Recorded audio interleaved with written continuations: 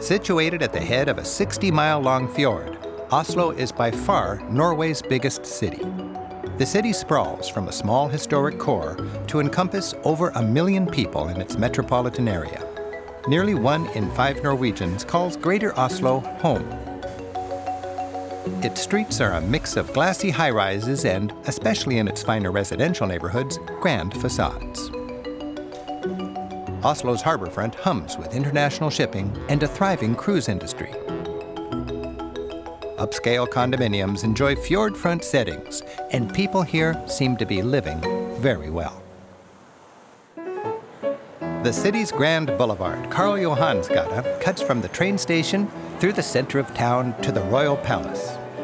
It's a people-friendly boulevard, lively with restaurants, parks, and strolling crowds.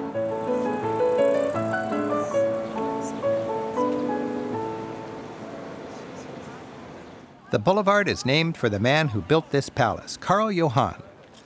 He was the 19th century Swedish king who ruled Norway after Sweden took Norway from Denmark. A military parade befitting Norway's modest military power enlivens the scene.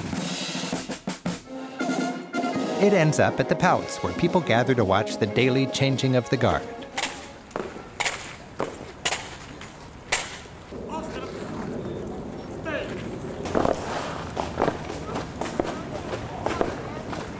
While Norway still has its royalty, they are figureheads, tamed by a constitution. Today, there's no question, it's the people who are in charge, and they're making their city increasingly livable. In the past, you would have dodged several lanes of traffic to get to the harborfront. Oslo has made its town center quiet and pedestrian-friendly by sending most traffic through tunnels under the city.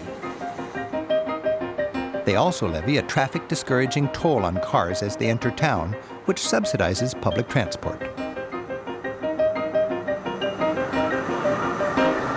Many European cities are doing the same thing, tunneling and finding creative ways to help fund public transportation. People are retaking their riverfronts, lakefronts, and harborfronts. You can even hear the birds. The historic Akershus fortress overlooks Oslo's harbor.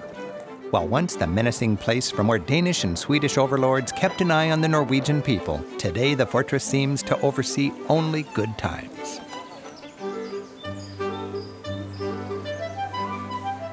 While it's still a military base, soldiers seem only to guard oblivious picnickers. Cannon-strewn ramparts offer inviting benches and fine harbor views.